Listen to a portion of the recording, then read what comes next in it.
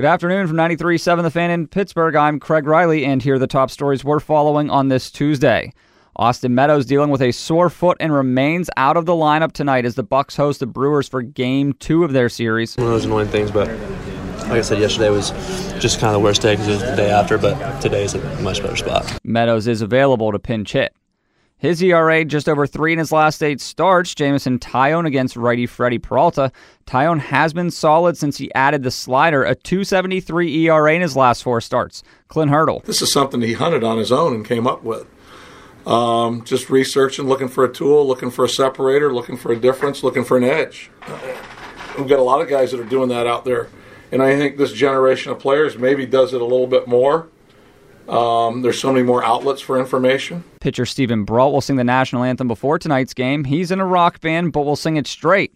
Asked if he's nervous. I think as we get closer, I'll get good butterflies, just like any other time. But I don't think it's going to be anything insane or anything like that. No. Your bass, tenor, baritone? Tenor. Yeah, that's what I always sang.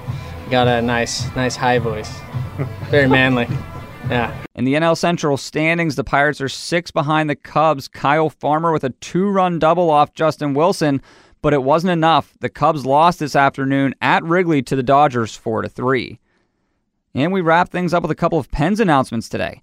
Prospect Camp will be next week at the UPMC Lemieux facility in Cranberry, starting Wednesday morning and ending next Friday with a 3-on-3 scrimmage at 7 p.m. All practices are open to the public and free, and the Pens also signed 6'3" Swedish forward Tobias Lindberg, who played in the AHL last year after coming over in the Derek Brassard trade. I'm Craig Riley for 93.7 The Fan.